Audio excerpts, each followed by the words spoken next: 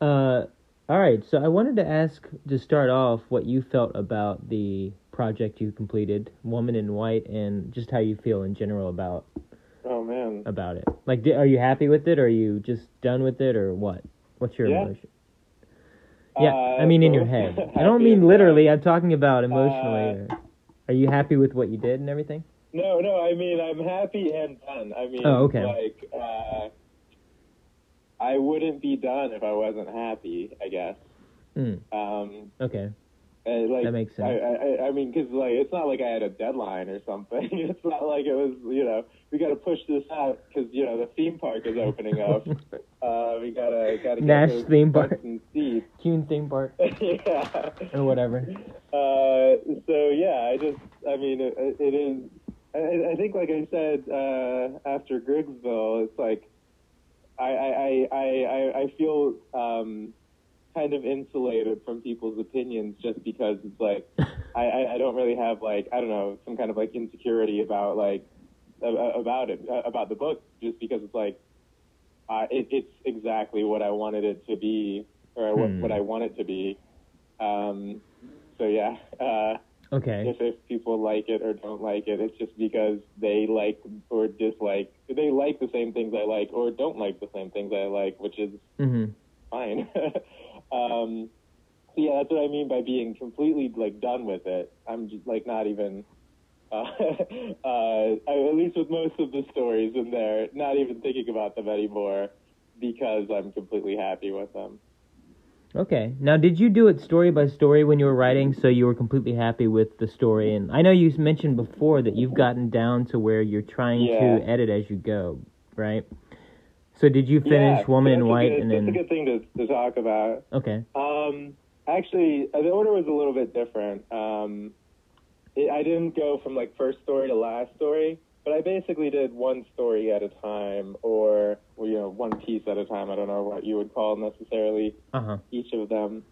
Um, with like some minor exceptions for the shorter pieces, some of them like accidentally came out before I meant to. Like the penultimate one, the self-immolating monk, that vision or whatever. Yeah, I wasn't like planning on writing that necessarily soon, and then it was just like a couple days. Yeah, it kind of came about, and I wrote it while I was writing, actually writing the last story, One Short Sweet Path. But yeah, generally it was like, especially with the longer stories, like with the flood or Orpheus, those were kind of like on their own. I worked on them alone. Um, and yeah, I at least for this, have been editing as I like write. So for like the flood, I would write, what Bastian is doing on day 2, and then immediately, or not immediately, but like that day or something, type it up. And I mean, typing it up, going, because I write longhand and then type it up, that's an editing process on its own. Yeah. But then yeah, editing kind of more purposefully even than that. Again, taking another couple passes on each little bit that I wrote every day. Like I told you, but haven't said on air. Kind of inspired by Kurosawa. I found myself doing it. And I was like, oh yeah, that's what Kurosawa did. Where he would edit his dailies. Okay. And some of his films, he got to the point where some of the films, I forget which one, but yeah, like one of the films, they finished filming, and then the movie was available 4 days later or something. It was like it was at least the same week that they finished shooting, and that he finished editing, which is insane to think about now. Or it's insanely different than how films are made now, where I mean they'll like reshoot the film after it's done, basically. And yeah, well, yeah, I mean, these comic book movies are like a whole year of post-production or something like that. So yeah, that all long way of explaining, but yeah, I have been editing as I went along, and so like it was fortunately I didn't have to go back from writing the last story, One Short Sleep Past, and like re-edit the rest. I can't even read those anymore after writing that. That kind of like infected me, or that kind of contaminated. I don't know. I don't think I didn't really try because I had edited the rest, but I don't think I could edit the rest and get like back into the into the voice of whatever's going on in the earlier stories after having written the last story, which is such that was like 6 weeks, and that was like as you could probably tell from the fact that I sent you like 4 or 5 different copies of it, kind of an obsession of mine. And it's a weird story compared to how I wrote the rest. That was a good thing. That was fortuitous because I think I would not have been able to edit the book otherwise. How did you plan? But editing as I went along. How did you plan the book? Did you write the stories that came to your head, or did you plan it out before you started?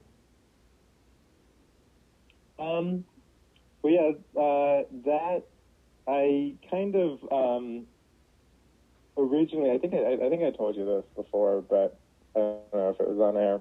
I was originally trying to collect like a whole bunch of stories, including like 4 or 5 that I'll probably put out some point in the next few months or year, along with the ones in this book. But yeah, they were like very different vibes. This book has kind of like its own mood, its own vibes. Obviously, not all the same story. Not all the stories are like exactly in the same mode. But I did have like a list of all the stories I was thinking about and working on. Okay. Now is that just something you do? There were some that are like I was writing. It was just like some are obviously women and white stories, and some are obviously another story. So what were you gonna say? I was gonna say, is that just something you do? You write stories, or did you plan to write the stories for the book, and then you kind of figured out that only a few didn't fit, I guess, or do you write stories commonly? I mean, is that a thing you've been doing? It's a thing I've been getting into, I guess. Okay. It wasn't like a. Well, yeah, because like you said about the vibe. I mean, it's a very. What am I trying to say? It's like an album, I guess. All the stories fit together. You know how people strive for albums. That's good to hear, because in my notes I definitely have compared like some of the shorter things to like interstitials in an album. Mm-hmm. You know, like the untitled like 50-second thing between. Yeah, I definitely was thinking about it like an album. Yeah, and the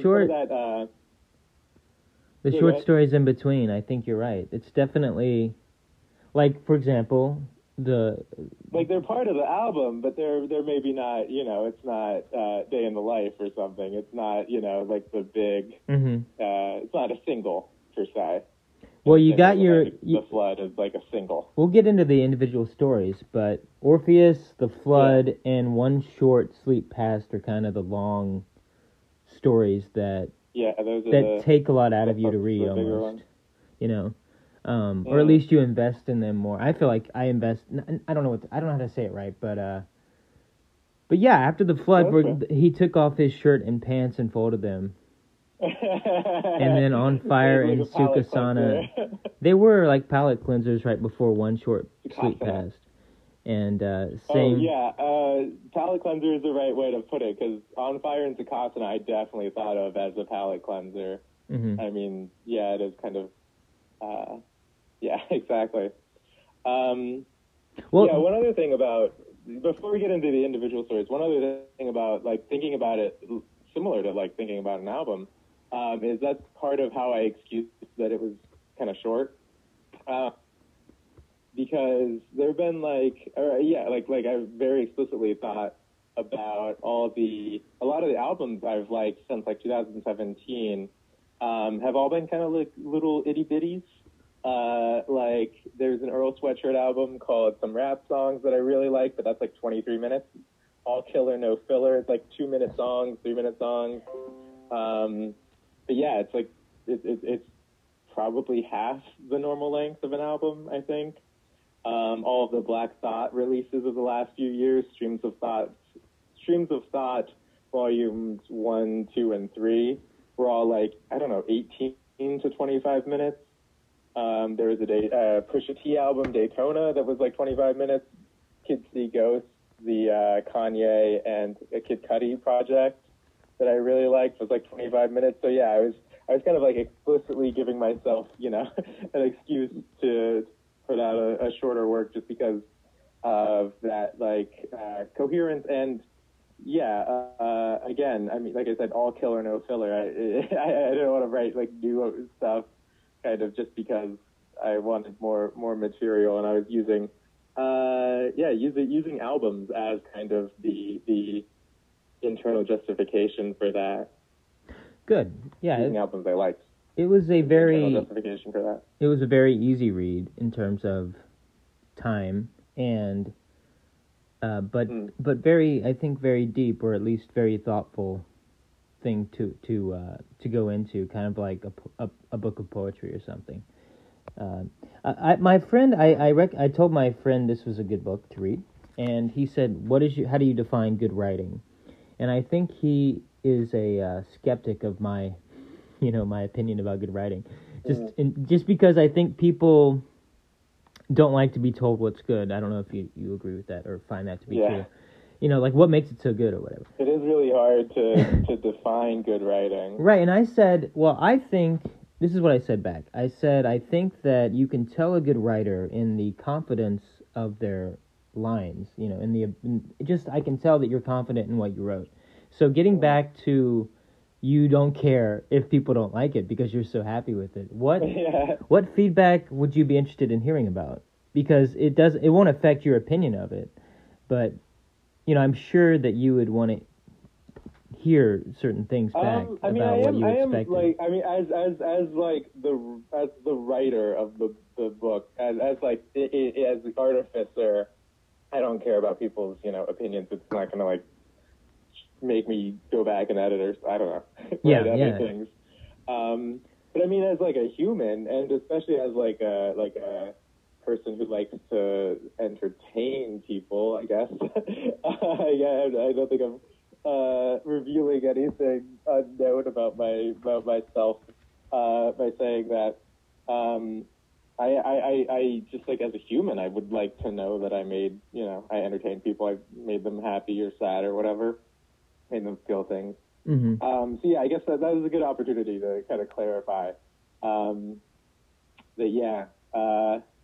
the part of me that wrote the book and that writes books and stuff, he, she, or it doesn't care, but like I want people to like it. Okay. Like the unnamed woman in One Short Sweet Path says, there's the daemon and then there's us. The fake me, the unreal person, the unreal self, the person putting on makeup and going to the grocery store and all of that she says, I want people to like it and enjoy themselves and have a good time or a bad time, or however you would describe this time, a compelling, engaging time with the book. Mm-hmm. But the daemon does not. The daemon does not care. My real self, my real, the real. Not Nash, but the real daemon does not care. Mm-hmm.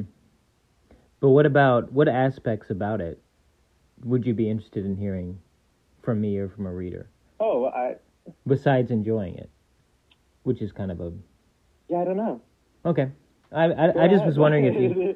No, I just wanted to see if you had anything... About, like... I don't have anything that specific. I haven't, like, developed my thoughts on that very much. I've been real deliberate about like slowing the roll, and like I showed you and Chase and my brother kind of because I had been talking about it. But yeah, I haven't like I haven't been doing I haven't been like broadcasting too much. I didn't give a lot of people advance copies. So yeah, I don't know like what typical person, what to expect from a typical person or an atypical person's response to the book. So yeah, go ahead. Well, I don't care. Okay, good. Yeah, I'll just go into whatever I'm thinking then. What prompted the theme about death? Is that something that happened to you recently, or was that just something you wanted to explore, or was that just random and happened to be the case, or what? I guess that's more, just like the mood of these specific stories. Mm-hmm. Like when I'm talking about like, the vibe, the kind of like reveries, it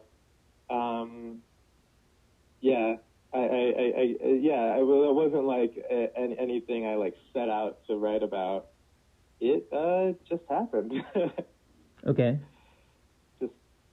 You haven't been musing over death, though, like more typical than normal, or just... I mean, probably, definitely. I mean, if I was like to contextualize, give like a historicist reading of my own Would it be book, COVID? I mean, yeah, I've been thinking, I think we've all been thinking about death more, that's true. Oh my God, that's so true. For the last year and a half, I've been thinking about death. The air could kill me. I've gotten into... I've been thinking about death. I've literally gotten into mortality rates. Like, I'm obsessed with understanding mortality rates now. Different years and mortality rates and what they were and the leading causes of death. I never would have, ever gone into that beyond just the cursory. I know cancer kills a lot of people, but now I'm like, I know the percentages and how they measure it. Toothache. And I know different states and their mortality rates. I know how many people die on average per day. So, yeah, exactly. The historicist. You're right. I hadn't been like, I hadn't wrote in my journal one morning, I'm going to figure out death. But yeah, you're 100% right. Without even directing myself towards it, for the last 20 months, I've been thinking about death. So yeah. And it's not... probably incited things. It's a very stoic... I feel like it's a very stoic approach to the subject. In all the stories, I don't feel morbid, or even like in Woman in White or in The Explosion itself. It's like, well, in One Short Sleep Past, and none of it is treated like death is a crime or that death shouldn't happen. Yeah. It's sort of like it's, I don't know. It's like, this is something that's happening, and all the stoicism. I think it would be not necessarily what you like go it, because I think stoicism as a body has been kind of ruined by its fans. But I mean, as a ninth grader, I read Aurelius. And I think there is like a huge. I think we talked when we were talking about Hamlet about the kind of like deep connections between like a stoicism and like existentialism, or like stoicism and romanticism, which that like triad, that dark triad defines Hamlet. Or not defines Hamlet, but yeah, that dark triad empowers Hamlet, or not explains, but yeah, it goes some way towards explaining where Hamlet's coming from. It's almost like... And yeah, I mean, there are like explicit, like stoic, I guess not explicit, but like in On Fire and Sukhasana, the people, the ancients who thought, or something like the best of the ancients thought that fire was the primal element. Like that was a part of Stoic, like dogmatic philosophy, or maybe not dogmatic philosophy, but that was a part of Stoic philosophy when philosophers were still trying to figure out what the like primordial element of the world was. That was their answer. So yeah, there's an almost explicit stoicism to the book. Yeah, I mean, I use the term existentialism that is related to its humanism, its romanticism. I definitely use the term loosely and not academically or anything, but I think if I said that, people would know what I meant. It's not wrong. It's not wrong to say it academically, even. I was gonna say though, what came to my head about, it's kind of the opposite of propaganda almost. Where to me, propaganda starts out and it has a premise. Like if you were a Christian writer, because you write about religion in the flood, which is a very striking it comes up. theme in that story. And the people in the flood, the different types of people, the atheist and the Christian and the the good people or the banker and the people who aren't religious, but it's in the back of them, it's in the background of their lives. It's approached in a way that's very natural and very not analytical, but like experiential. If that, like you said, I guess existentialism. Whereas propaganda starts out with a premise that, well, this book has to be about how God punishes people who are bad with the flood or something. That's it's like the opposite of propaganda. That's what I'm trying to say. The feel of the book and the approach to the subject of death. It's not. It doesn't start off with the premise that this is how it is. Like, I didn't even start out with endings. At least, I mean, like for the flood, I knew the flood was coming. Yeah.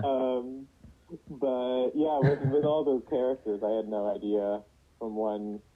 I mean, we could go like character by character where I started with each character, but I did not know like how that was going to end for each of them. How did you do your research for that story?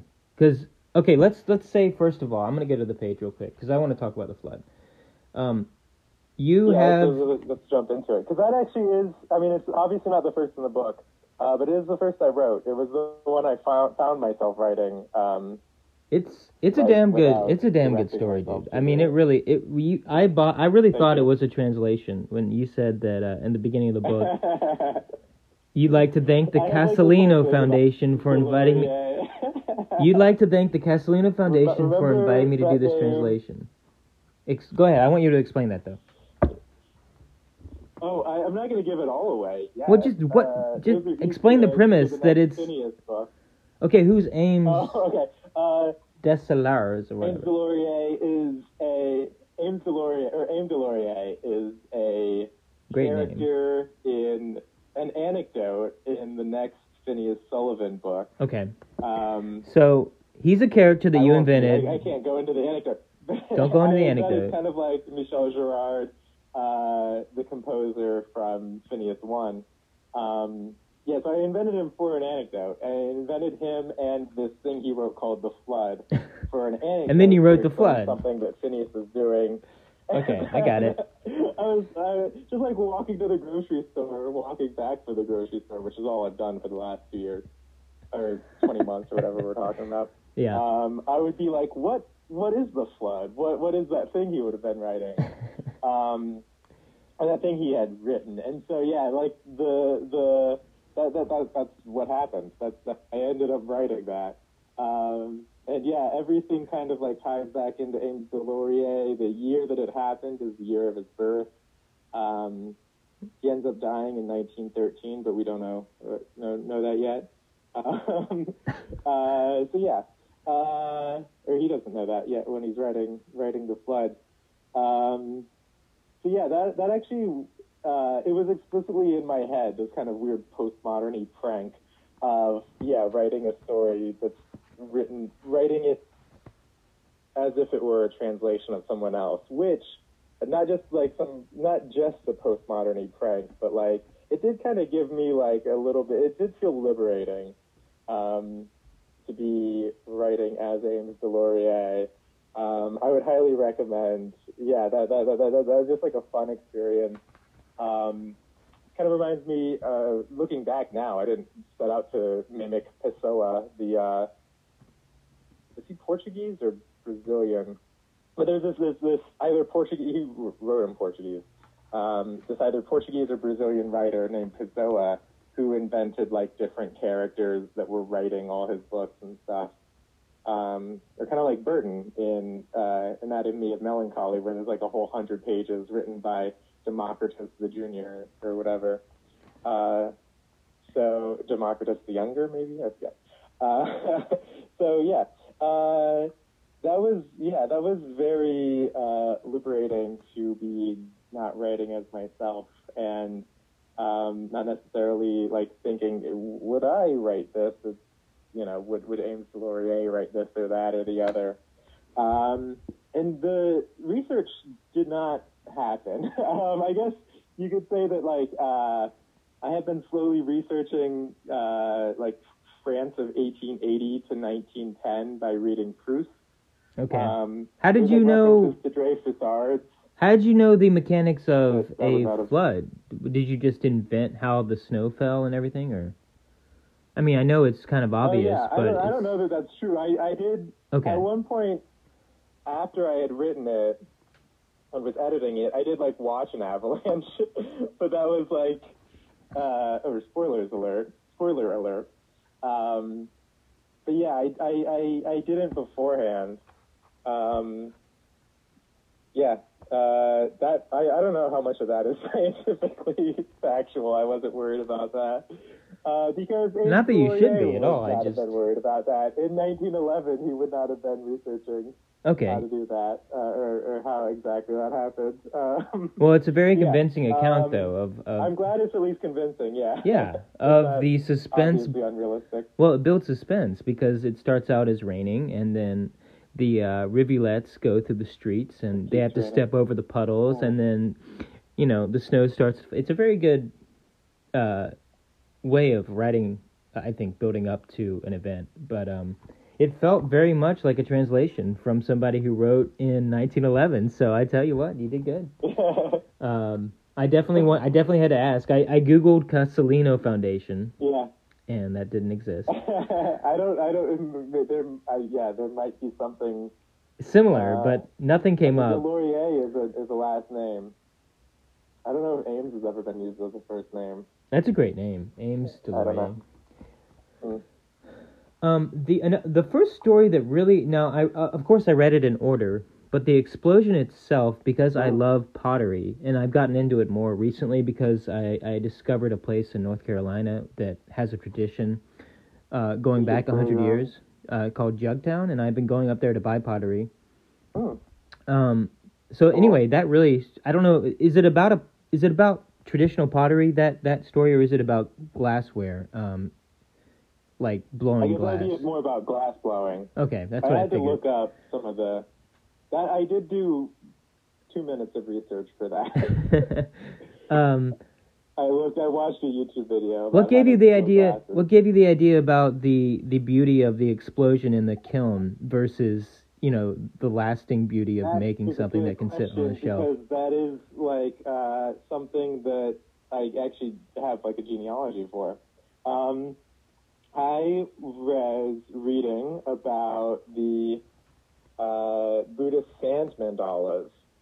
Or not about. I read a reference to Buddhist sand mandalas. Like they would take like a whole day or maybe more sometimes to rake sand into these intricate, like incredibly intricate arabesque mandalas in the sand. And then just brush them away at the end of the day or something. Yeah, I've seen that. That's where it came from. Okay.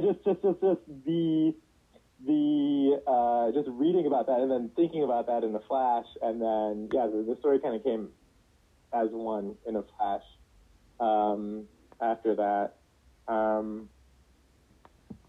pretty much like the 3 steps, the 3 like movements of the story and everything kind of just came at once from the idea of something. I wasn't like, let me think of something like that. That's not that. It's explicitly inspired by Buddhist sand mandala monks. Very good. Yeah, it's a good question because I actually have an answer to that. Usually I would not have an answer to where that comes, but I literally remember sitting on my friend's couch and thinking about that. There is a commonality. You liked it. There is a commonality to, I think expressing how you feel maybe in terms of trying to become an artist or being an artist in a few of the stories. That's one of them where it's really explicit. Probably the case. Yeah, and then it's like Woman in White, the explosion itself, he took off his shirt and pants and folded them. Those are almost your explosions, aren't they? Where you're trying to not be traditional in how you write something, but that's a good way of putting it. Yeah, trying to make a. I don't know. Like the 9,000 word The Flood or something that's like a right. Yeah, more stately timed out piece of work. Anyway, that came into my head because I read Woman in White. Exactly. It wasn't what I expected because it was so it was so clipped and it was so especially because the title is Woman in White, and I did expect it to be maybe more of a sort of an involved story because it was the title and because you had told me it involved a painting, and I just thought. In my head, I was like, oh, there must be some painting in a house that's the center of the story somehow, kind of like, in a traditional Gothic book or something. But anyway, that wasn't it at all. It was a very short, fragmented, more like about the feeling of what it felt like to lose somebody, right, in a relationship. Yeah, definitely more... so the reason Woman in White is the title, and is, the first story, it was the second one I wrote after the flood, but the reason that I focused on that and, for the title and everything, is because I think it's like the most of these stories, it's the most obviously like surreal or dreamlike. It was one that I, like when I have like, a page in a notebook with a list of the things the stories I was working on. I would write, this is a Woman in White story. This is a Woman in White story. This is not a Woman in White story. For the other stories that that aren't in the collection. This is kind of like if there's poles, if there's a spectrum, I think Woman in White is the most. At least the way I was thinking about these stories, the most, like I was saying, should repeat myself, dreamlike or surreal or... It was your standard for... Yeah, like you said, it's just... It was your standard for whether or not the other stories fit? Emotion. Is that true to say, that it was your standard? It was just like feel. Again, but I mean... It was like the Lotus Stone. It was how I read the other ones about whether or not they would be in this book or another one. Gotcha. Like explicitly. And so it's 5 pages long or something, as opposed to The Flood, which is like 50 pages long. But that's why it's like the title and everything. That's why it goes first. I think it is a jolting little thing to put at the beginning. A little amuse-bouche. Let's talk about Orpheus. Was that a careful retelling of the myth, or tell me about Orpheus? It's not. Okay. I deliberately did not read Ovid.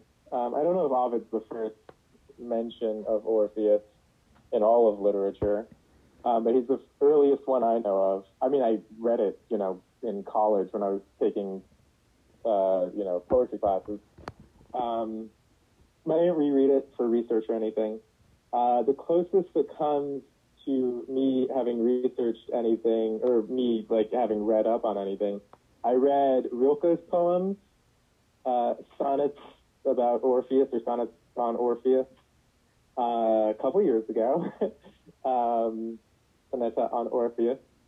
And there are explicitly parts of the story that I think are,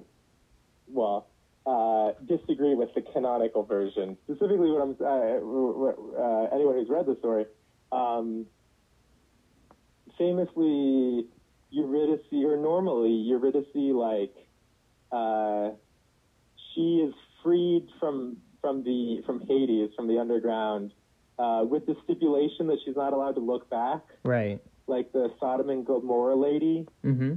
But she turns back and thus is damned to hell. That gets changed. Right. Or that is explicitly a point that I... Okay. Yeah, that was the biggest thorn in thinking about it, because I just started writing the story, not with But what prompted you to write it though? Is it just something that has stayed in your sort of conscious as affecting you deeply, or why would you enjoy rewriting a myth? I was this is another one where I have the origin story, although it's not it's not that clear. I was in a train in the metro in LA. I remember when I had the first inklings of writing this story. And there was like an announcement that, I forget. Yeah, it was just like an announcement that nobody could hear. And I was reading, my friend was reading Life in Hell, the Matt Groening cartoons, the bunnies that he did before, the bunny cartoon that he did before The Simpsons. And yeah, that's just the idea of, just being stuck underground and being stuck in a train and being told directions by some authority that I can't hear. For some reason, riding public transportation in Los Angeles made me think of being stuck in hell. Yeah, well, that is very descriptive of the figure that's giving instructions. It's sort of vague and understood, but confusing. Yeah. Yeah. We only once kind of his voice or its voice or whatever. I don't know that this is exactly what I would have imagined when I thought of that originally. Kind of came about on its own. It wasn't like I want to rewrite some classic myth. It just kind of happened. Cool. So I don't know if we should do this, but I was just going to go down the line, I guess, because I read them all, obviously, and I have at least one question about I don't dream as myself much. Oh yeah. Which is I think it's one page. The interstitialist of the interstitials. Yeah. So is that a feeling you have about writing? I mean, you mentioned the flood and writing as aims. Is that where that came from? Yeah. Or? Yeah, I think that is definitely the origin. Yeah. Yeah, definitely. Or if not explicitly the origin, definitely inspired that feeling. Okay. At least for me. Yeah. It's hard to put that feeling into words. That feeling of inhabiting other people or not inhabiting yourself, or however you want to put that. That's definitely where that happens to me. Skipping the flood real quick, since we talked about that. He took off his shirt and pants, then folded them, is a story about a guy who is swimming to commit suicide. Now, this is not a criticism, but I did have a passing thought when I finished the story that this is I don't know how to say this. I don't want to come off as critical. Say whatever. Okay, it's not. It feels cliche, the fact that someone tried to kill themselves and failed. What do you think about that criticism, if it were to be a criticism, which I don't have? It's explicitly inspired by the life of Evelyn Waugh. So he tried to kill himself and he did basically this. He swam out and got stung by a jellyfish. So basically, I mean, it is a thing that had happened to at least one person. Absolutely, yeah. Well, yeah. So I'm not going to pretend that it was like a super original idea because I'm explicitly stealing it from somebody else. Okay. That is not gonna. Yeah, that doesn't hurt my feelings. But yeah, I mean, sure. Well, it's just I don't know. I can't think of an example except it happened to another writer. What's his name?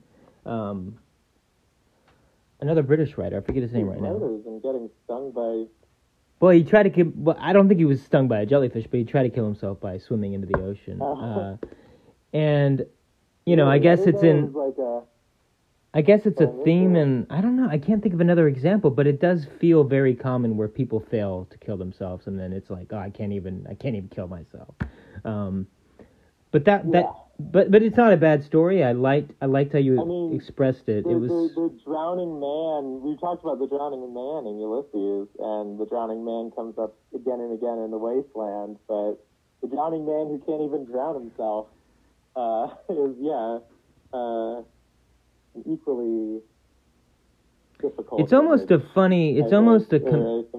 It's almost a relief that the guy doesn't die, and then we go right after that into a very intense death story. So very different, yeah. It does. I agree. Like very able to kill himself. Going back to the album metaphor, it is very like up and down. I think it's a good piece in the album there, right before On Fire in Sukhasana. Is very deliberate. So what is Sukhasana? Is that a physical place or is that a religious term? Sukhasana is a pose. A pose. From a lot of different practices, but in any kind of like yoga practice, it's just cross-legged. Okay. Sukhasana. That's how I imagine the guy. That's how I imagine him sitting. And so yeah, that's kind of like an irony in the title, On Fire in Sukhasana, on fire in the easy pose, in just like a regular cross-legged pose that you would start a yoga practice and like work on your breath and stuff and just like opening your hips up and whatever. So that's stands for? I don't know. I don't know. I did not research that. But yeah, any yogi would be well acquainted with Sukhasana.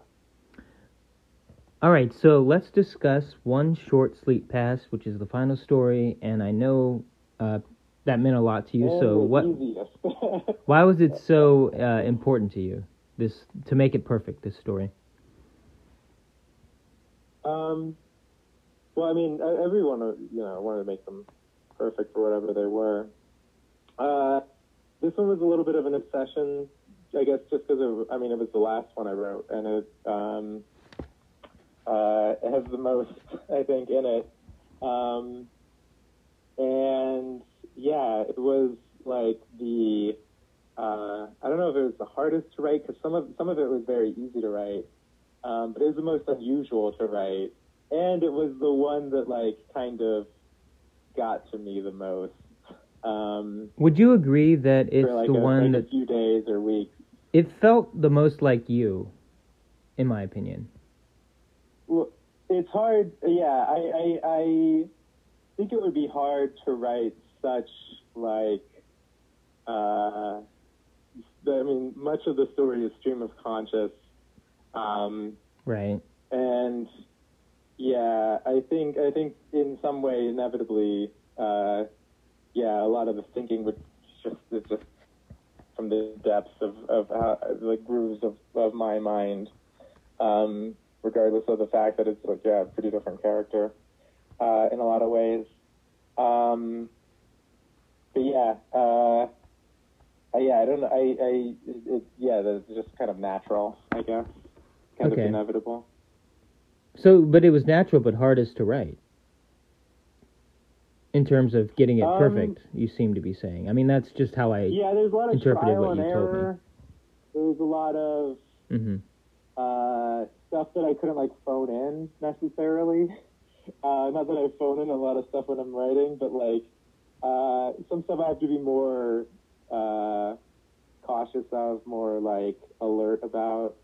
How did you get a lot of trial and error? There were. Sorry, I think I know the answer to this based on your previous answers about research. But how did you get the details of what it's like to feel how when you're dying? Is that from anyone telling you personal information, or did you guess, or did you read something? I don't want to break your heart, but I did not do any research. I didn't think you did. But I mean, did someone literally maybe someone you know who died, did they express any of those feelings, internal, like, the heaviness, the feelings about how to breathe and what it was like to struggle to breathe every minute? No, just it was well written. That was part of what I'm talking about, or that was part of like the discovery of the character, and part of what I'm talking about why it was like it not messed me up, but contaminated me the most. Mm-hmm. Things like his breathlessness, or however you want to put that, that chronic condition of being slightly under breath. Yeah, that was not biographical at all. That was, as far as I know, not inspired by anybody I know. It was just like a discovery of the character, the unnamed main character whose name I know, but I don't know if I'll ever give that away. Oh, wow.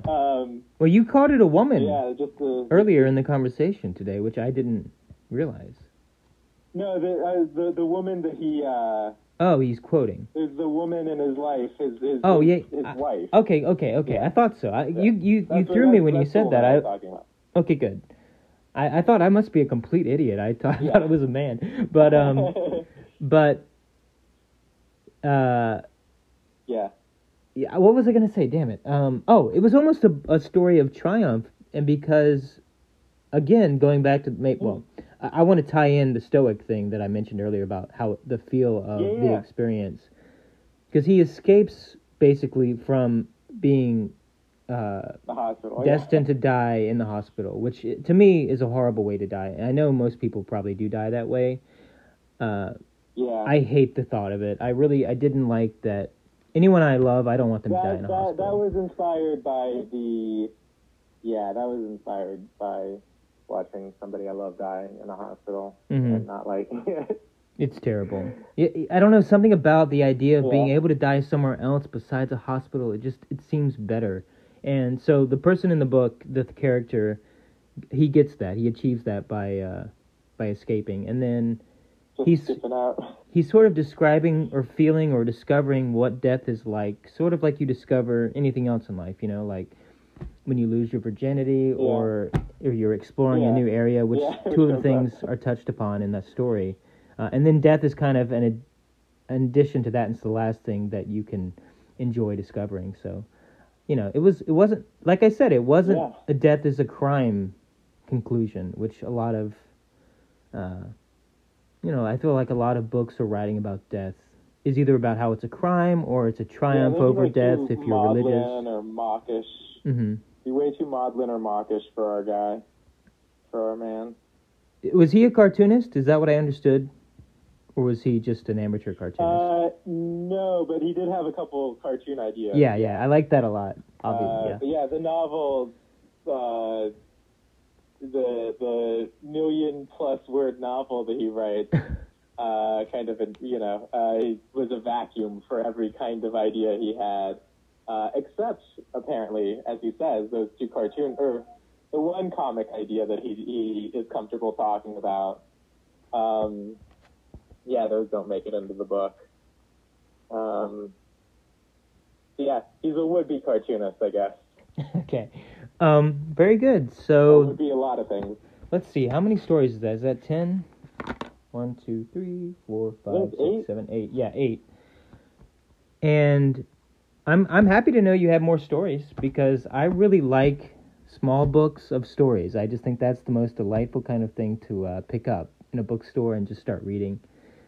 Because you can always go back to it. I always think of it as sort of, if I have insomnia or something, I keep a collection of my short stories or essays or something on a shelf nearest to where I can just grab it if I can't sleep or something. So I just feel like I've always associated short story books with comfort, and I just think they're nice. So, versus involving yourself in a novel or something. It just doesn't have the same, or a history book or something, it doesn't have the same comfort to me as short stories. Like The Flood, I could reread The Flood, and I really, The Flood, by the way, I thought of it as good as something I would read in an anthology or something in middle school, where you have to, you have to read the stories for school, and that's what it felt like. And of course, you set me up maybe to think that way because you said it was a translation of like an old story, which I was like, this is weird. That's an accidental. Yeah, that is an accidental prompting, I guess. Right.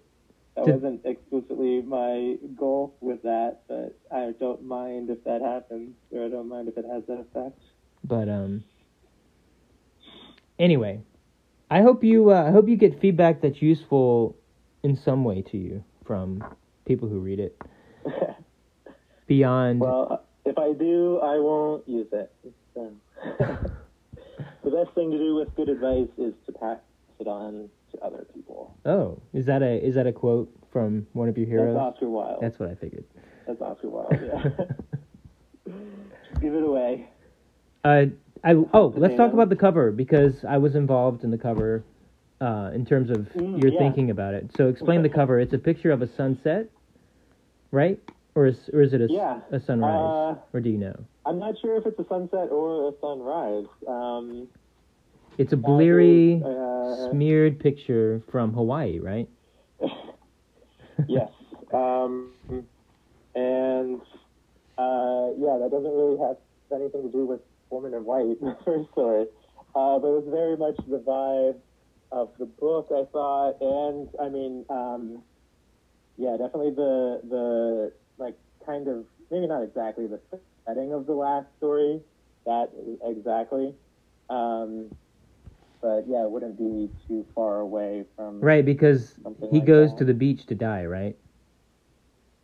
Yeah. Or his destination is the beach. I probably shouldn't have given that away, but yeah, got it. That's true. And also, it gives a sort of an ironic almost feel to the the concept of death. If you're thinking about death when you look at the picture, it's like it's almost mocking you for pretending like you can understand it. Maybe the way it I don't know, but for some reason it works. I can't really explain why it works. I didn't think about it connecting to the last story, but it also connects to the story where he's swimming. Right. But yeah, even where it's not like literally the setting or shared with the setting of a story. I still think that just like just the vibe, just the mood, kind of like the cover of an album or something that may or may not have to do with any of the literal songs. Well, the fact is, it's cool that were you going through pictures and you just happened to feel that about this particular picture, or did you remember it? That is a picture that is near. I've thought about how weird and decomposing that picture is. It's near where I habitually read. Sometimes where I write. So it was like. Oh, it's in a frame? It's like in a frame? Okay. Some of it. Interesting. Yeah. Gotcha. I was thinking of an album because you said it was a honeymoon. I don't know. But yeah, I had to take it out. And well, for the historicist of writing later on, that's going to be an interesting fact if they can remember it or find it, that you were sitting near it when you were writing. Yeah. That actually is. That informs the picture. Yeah. Cool. I had seen it but not seen it, because I mean that could be a detail in my my biography I write about you. Yeah. when you die in some tragic death soon, and people discover your work, and I profit from it. All right. My million-page novel I leave in somebody's closet. Million-word, maybe million-page. Why not? Only have to be 300 million words long. All right. Anything else you want to add or bring up? No. Okay. On bookshelves now. I don't know. Well, I am excited for your sequel and your future stories. Okay. Cool. Thanks.